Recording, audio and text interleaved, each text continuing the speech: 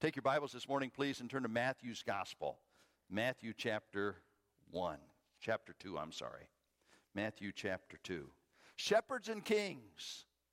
As you look at the New Testament narrative, you discover that in Luke's Gospel, Luke chapter 2, you have the story of the shepherds. And we looked at that last week and discovered that perhaps these could have been temple shepherds who were raising lambs that would be used to sacrifice. We turn to Matthew's Gospel, chapter 2 this morning, and we discover the story of the kings. Now, you might wonder why there are two narratives, one in Matthew's Gospel and one in Luke's Gospel. And I think it's interesting as we make the comparison of these narratives to see how God put a perfect plan together. In Matthew's Gospel, we have the message to Joseph. Go ahead, Joseph, take unto you Mary, your wife, because that which is conceived in her is of the Holy Spirit. In Luke's Gospel, we have the narrative to Mary. Mary, you're highly favored. And you don't need to be afraid because that which is within you is from God. In Matthew's Gospel, we have the genealogy of the king. For the king was to come down through the male ruler. And as you study that genealogy, you discover very quickly that that goes back to Jesus Christ, son of David, son of Abraham. In Matthew's Gospel, there are 5 women who are listed in the genealogy. Tamar, Rahab, Ruth, Bathsheba, and Mary. You also discover that in Matthew's Gospel, it's David through Solomon.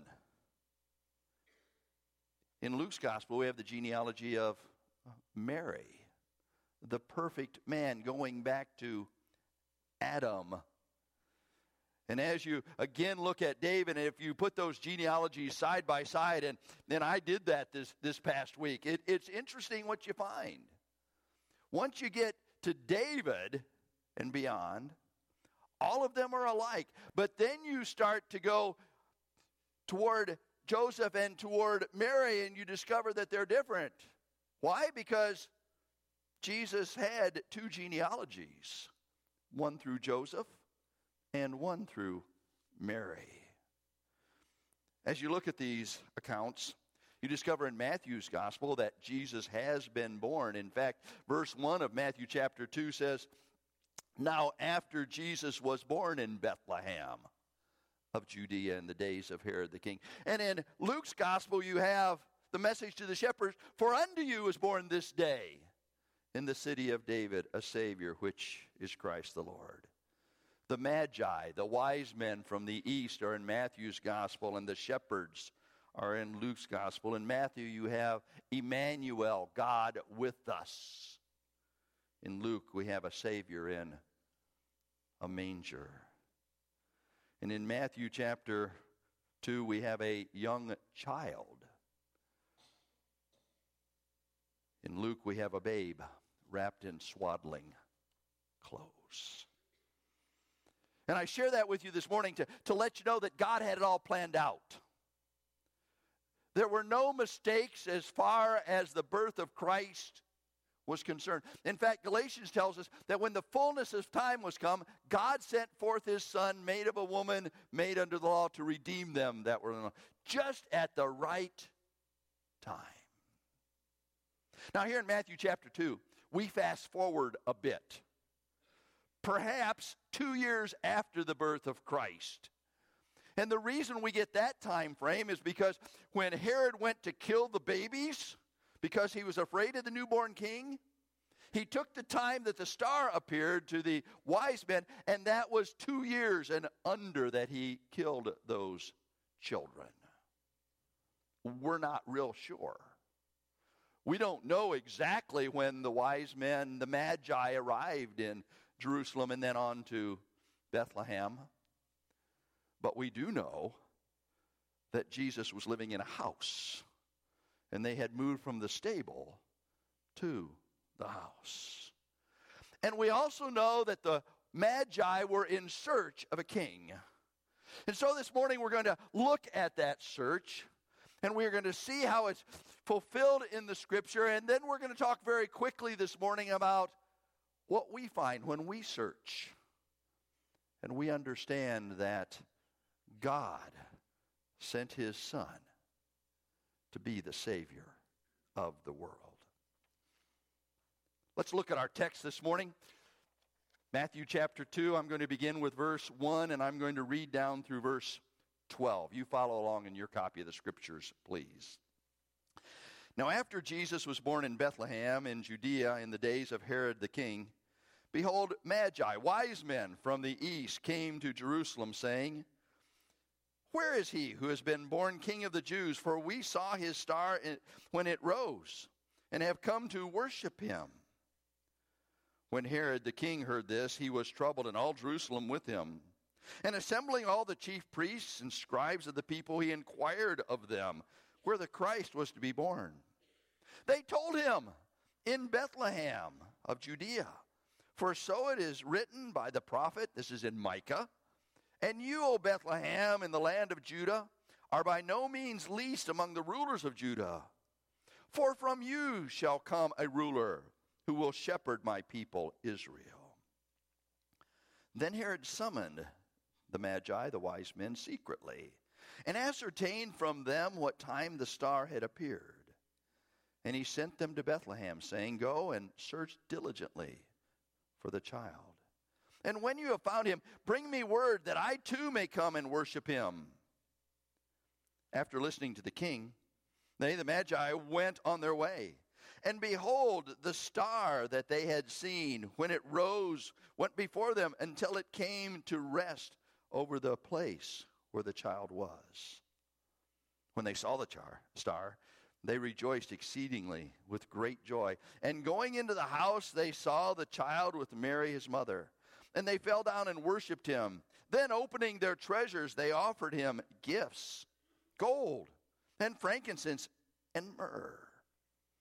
And being warned in a dream not to return to Herod, they departed to their own country another way. The story of the wise men. Now, who were these seekers? Who were these individuals that God sent to honor the king and to worship him? We don't know how many there were. Traditionally, we say there were three because there were three gifts, gold and frankincense and myrrh. We don't really know where they were from. Scripture doesn't tell us, but we do know that they were travelers from the east. Perhaps they were from Babylon. And Babylon, because in Daniel's day in Babylon, there were magi. As you read Daniel, you discover the word magician. That's the word we get from magi. And so there were these magicians or sorcerers. In fact, Daniel is called the chief of the magi. And he was in Babylon. Now, I happen to think that while Daniel was in Babylon, he had some great influence on those who worked around him. I believe that he had a great testimony with those who saw his consistency, those who recognized the stand that he took.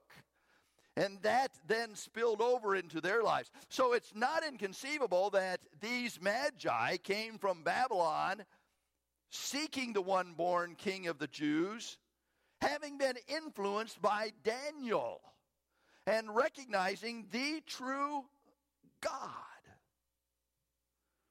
Someone sent me a link this past week that I listened to on a discussion with those who are of the religion of Zoroastrianism.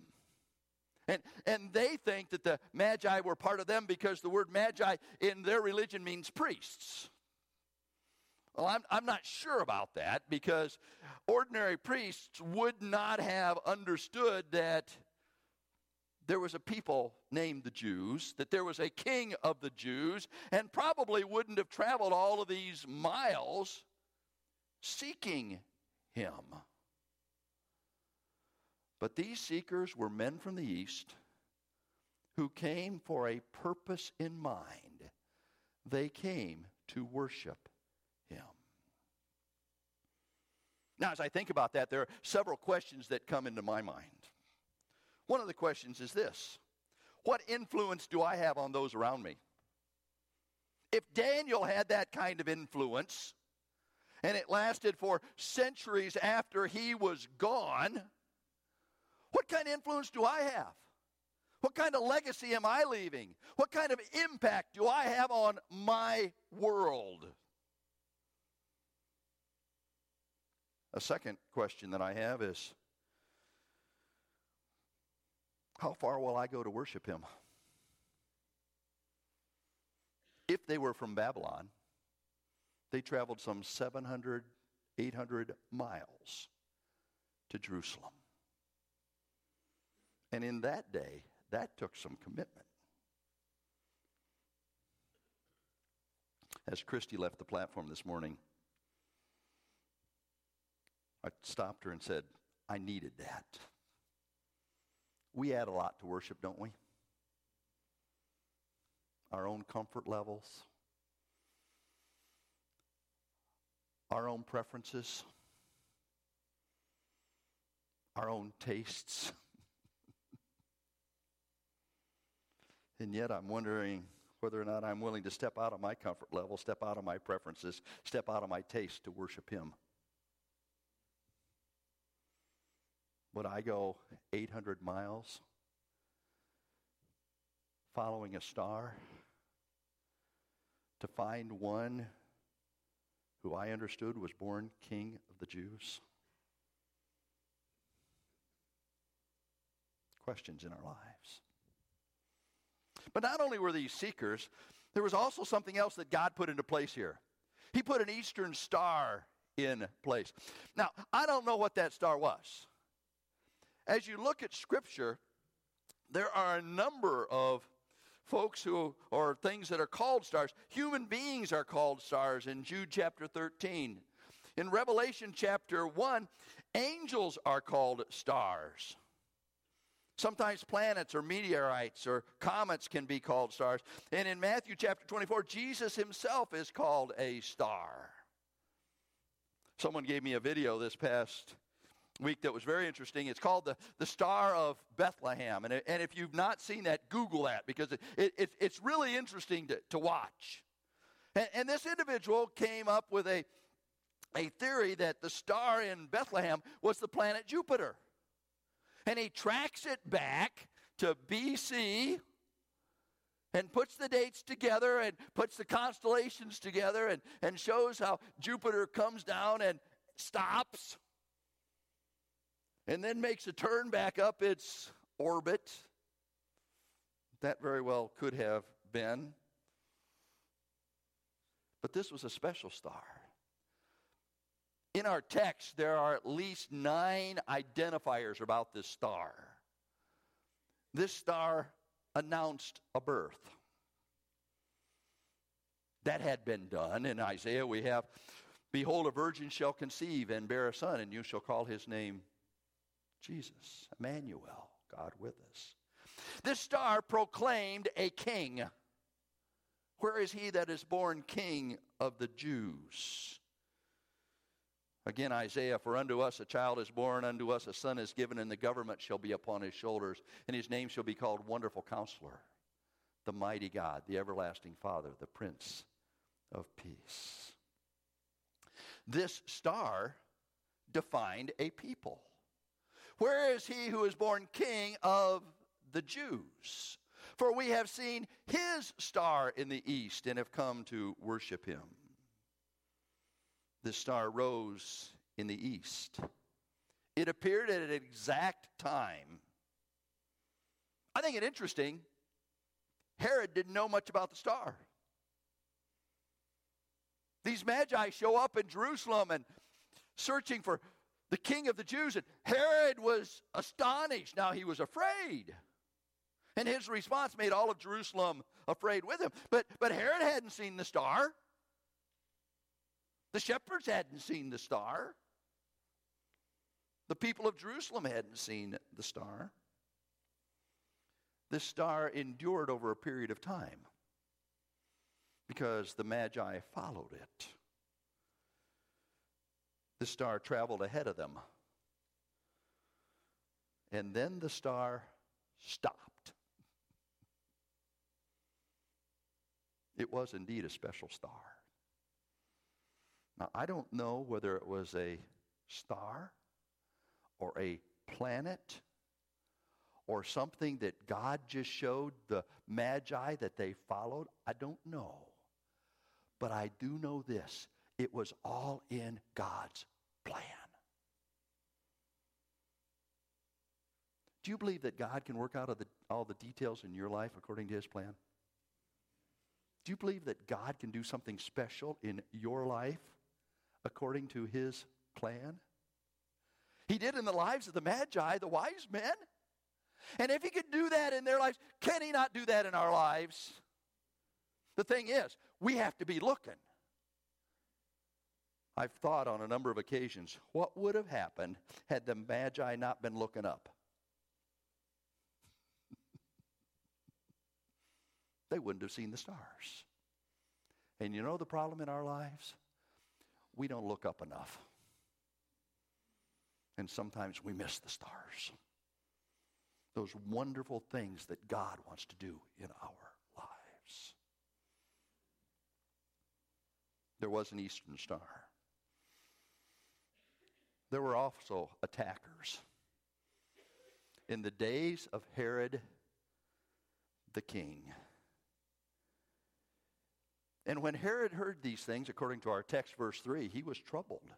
And all Jerusalem with him, and you know the narrative. Herod talks to his chief priests and his scribes, and he says, do you guys know anything about this? They said, yeah, we know something about this. Micah says, Bethlehem. And so he calls them back together. I don't know the time frame. I don't know if they were there for a day or a week. I don't know. But Herod calls them back together, and he says, this is what I found out. You go search and then come tell me so I can worship him. Yeah, right, Herod. If you were to go on in the narrative, you would discover how Herod worshiped him. Herod killed all of the children 2 years of age and under because he was afraid. Herod was an attacker. Herod the Great was a Roman client king of Judah. He's been described as a madman who murdered his own family and a great many rabbis. Someone wrote, the evil genius of the Judean nation prepared to commit any crime in order to gratify Herod's unbounded ambition. There were attackers, those who wanted to go after the Christ child. We'll see this a little bit later, but they're here today. There are those who would destroy the wonder of the King of the Jews. And we need to be careful. There were also the religious of the day. They're identified as chief priests and scribes. Now, these were individuals who studied the scriptures. They knew their Bibles, what they had. They had the Old Testament given to them. And as soon as Herod asked them, they said, yeah, we know about that guy. Now, they didn't believe that this was the guy. But they knew about that. They understood that at some point God would send forth his son. But they were just religious. They didn't have a relationship with God. They weren't interested in discovering the one who would come, born in the manger. We have that today, don't we? A lot of religious people. A lot of folks who should know better that don't care. A lot of people that are just going through the motions of Christmas, tied up in their own traditions, tied up in their own family matters, tied up in their own celebrations, and they miss it because there's no relationship with that babe in a manger. I'm thankful that the Magi were committed to keep seeking, weren't you? Aren't you glad that they followed the star? Now, Jerusalem is only about 8 miles southwest of I'm sorry, Bethlehem is only about 8 miles southwest of Jerusalem. So it wasn't a long trip after they've gone 700-800 miles. But they were committed to go find the babe. And they were committed to following God's direction because they were warned by a dream. Remember that? We read that in the text. And they didn't go back to Jerusalem and report back to Herod. They returned another way.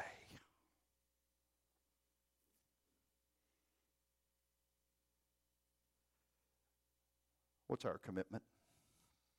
I asked earlier how far we would go to find the King of the Jews. But you know, sometimes in our lives we almost get there. I mean, it's right there. We know that one more spiritual step and we'll make some real progress. And yet there's a roadblock that comes up and all of a sudden we get discouraged and we just don't take that extra step. You hear me challenge you about taking a next spiritual step in your life.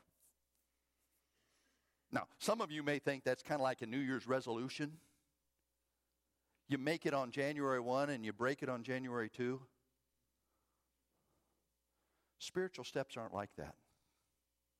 Spiritual steps are progressive sanctification in our lives where we grow in grace and in knowledge of our Lord and Savior Jesus Christ. And frankly, the older we are in the Lord, the more difficult it is to identify next spiritual steps. But sometimes we don't identify next spiritual steps simply because we're stuck. We're where we are, and we've been that way for years, and we're just very complacent and comfortable. Thank you very much. And yet, if we would just go on to Bethlehem,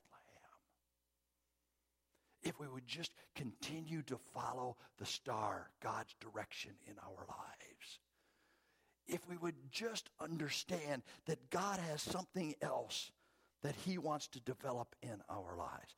Had they not gone to Bethlehem, they would not have been able to honor and help the Christ child with the gifts.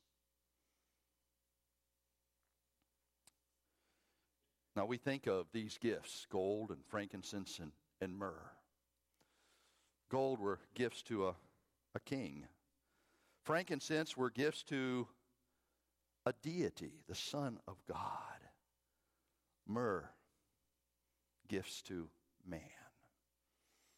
And they certainly were there to honor Christ as they worshiped him. But God had it all planned out. What were Joseph and Mary's next steps with their young son? They had to flee to Egypt. Remember that? Did you ever think about where they got the money for that vacation? It wasn't something that was in their savings account. It wasn't something that they had planned for. That trip was not an anticipated event. But here the Magi show up with some gold. You think about that? Here the Magi show up with precious frankincense and myrrh. May well have been used for Mary and Joseph to make the trip to Egypt. You know, that was a wonderful time when the Magi showed up. The King of Kings, born in the most humblest of places. God himself in flesh. Gold, frankincense, and myrrh. Now, what do you and I find on our search? Let me very quickly identify some truths for you. Number one, there is a sovereign God who is in control. May I say that again? There is a sovereign God who is in control. Not only back in Bethlehem in the days of Herod the king, Not only when a decree went out from Caesar Augustus that all the world should be registered, but today, December 11th, 2016, there is a sovereign God who is in control. Do you believe that? I mean, everybody ought to be saying amen. Okay, let's practice. All right, here's our practice. Amen. All right? Now I'll give you a shot to do it. There's a sovereign God who's in control. Amen. Let it be so because it is. That's what amen means. And in our search, so that we can be the kind of people God wants us to be, our search about how to walk this journey that we call life, our search of growing in grace and in knowledge of our Lord and Savior Jesus Christ, our search of progressive sanctification, we have a sovereign God who's in control. Amen? Amen. And life is imperfect. A week ago, Al Carey discovered that. But if you'll talk to Al, you'll find out how our sovereign God put pieces together this week to be able to meet the need that Al had when he discovered that life was imperfect. That's our God. In our search, we will discover that there are enemies that would destroy the king. Enemies that would cause us to doubt. Enemies in our culture. Have you seen this? A billboard put out by atheists. You know it's a myth. This season, celebrate reason. There's a new one that they've put out. Go ahead and skip church. Just be good for goodness sake.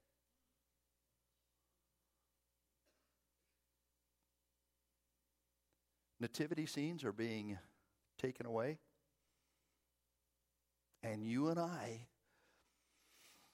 can be so dissatisfied with some of the things in our culture, but it should not surprise us. There are enemies. In fact, we're told that we are to put on the whole armor of God that we may be able to fight against the wiles of the devil. It shouldn't surprise us. Jesus said, in this world you're going to have tribulation. I'm glad the verse doesn't end there. Be of good cheer. I've overcome the world. Amen? In our search, recognize there are going to be enemies, so be prepared to fight. In our search, understand that all the information we need is provided for us. God has given to us everything we need that pertains to life and godliness. And given us His Spirit to indwell us and teach us all things and bring things to our remembrance. We have His Word. The Magi didn't have this. We do. And God has given us all we need. The reactions are going to be mixed. Right? We find that in the Christmas narrative.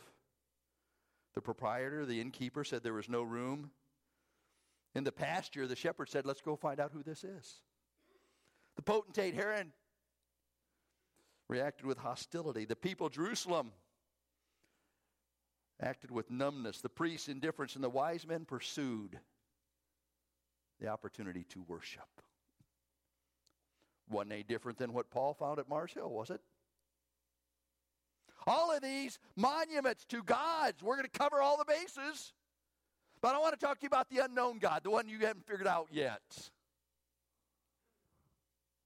The reaction is going to be mixed. Understand that in our journey, our whole purpose is to come and worship. That's what Christy sang this morning, right? It's all about you. It's all about you, Jesus. Not about me. Not about the parking lot, not about the worship center. It's all about you, Jesus. And in our search, we need to come and worship. Why? Because He is King. Amen? He king. And one day, every knee will bow. And every tongue will confess that he is Lord to the glory of God. Amen? And you and I understand that now.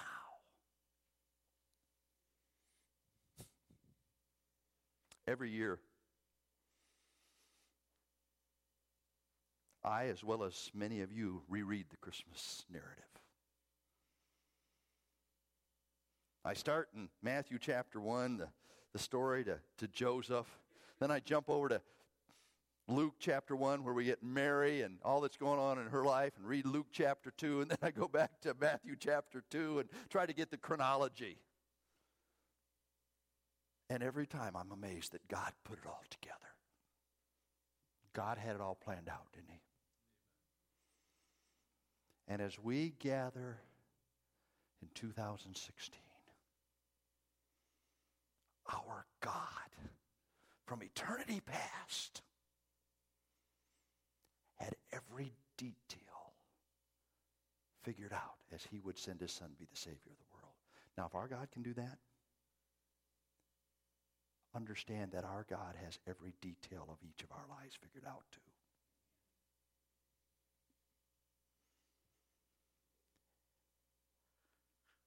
All we have to do is follow the star, his direction in our lives, because it's all about worshiping the King. Let's pray. Father, thank you for this morning and the opportunity we've had just to look at this scripture and not take it apart very well, but to apply it to our lives. And Lord, may we understand that your whole purpose was to send your Son to be the Savior of the world. And after years and years of sacrifice, atonement being made, covering for the sins of the people, you sent your Son as the Lamb of God who would take away the sins of the world. Thank you, Father. May we worship him. May we adore him. May we follow him in every area of our lives. And we pray these things in Jesus' name.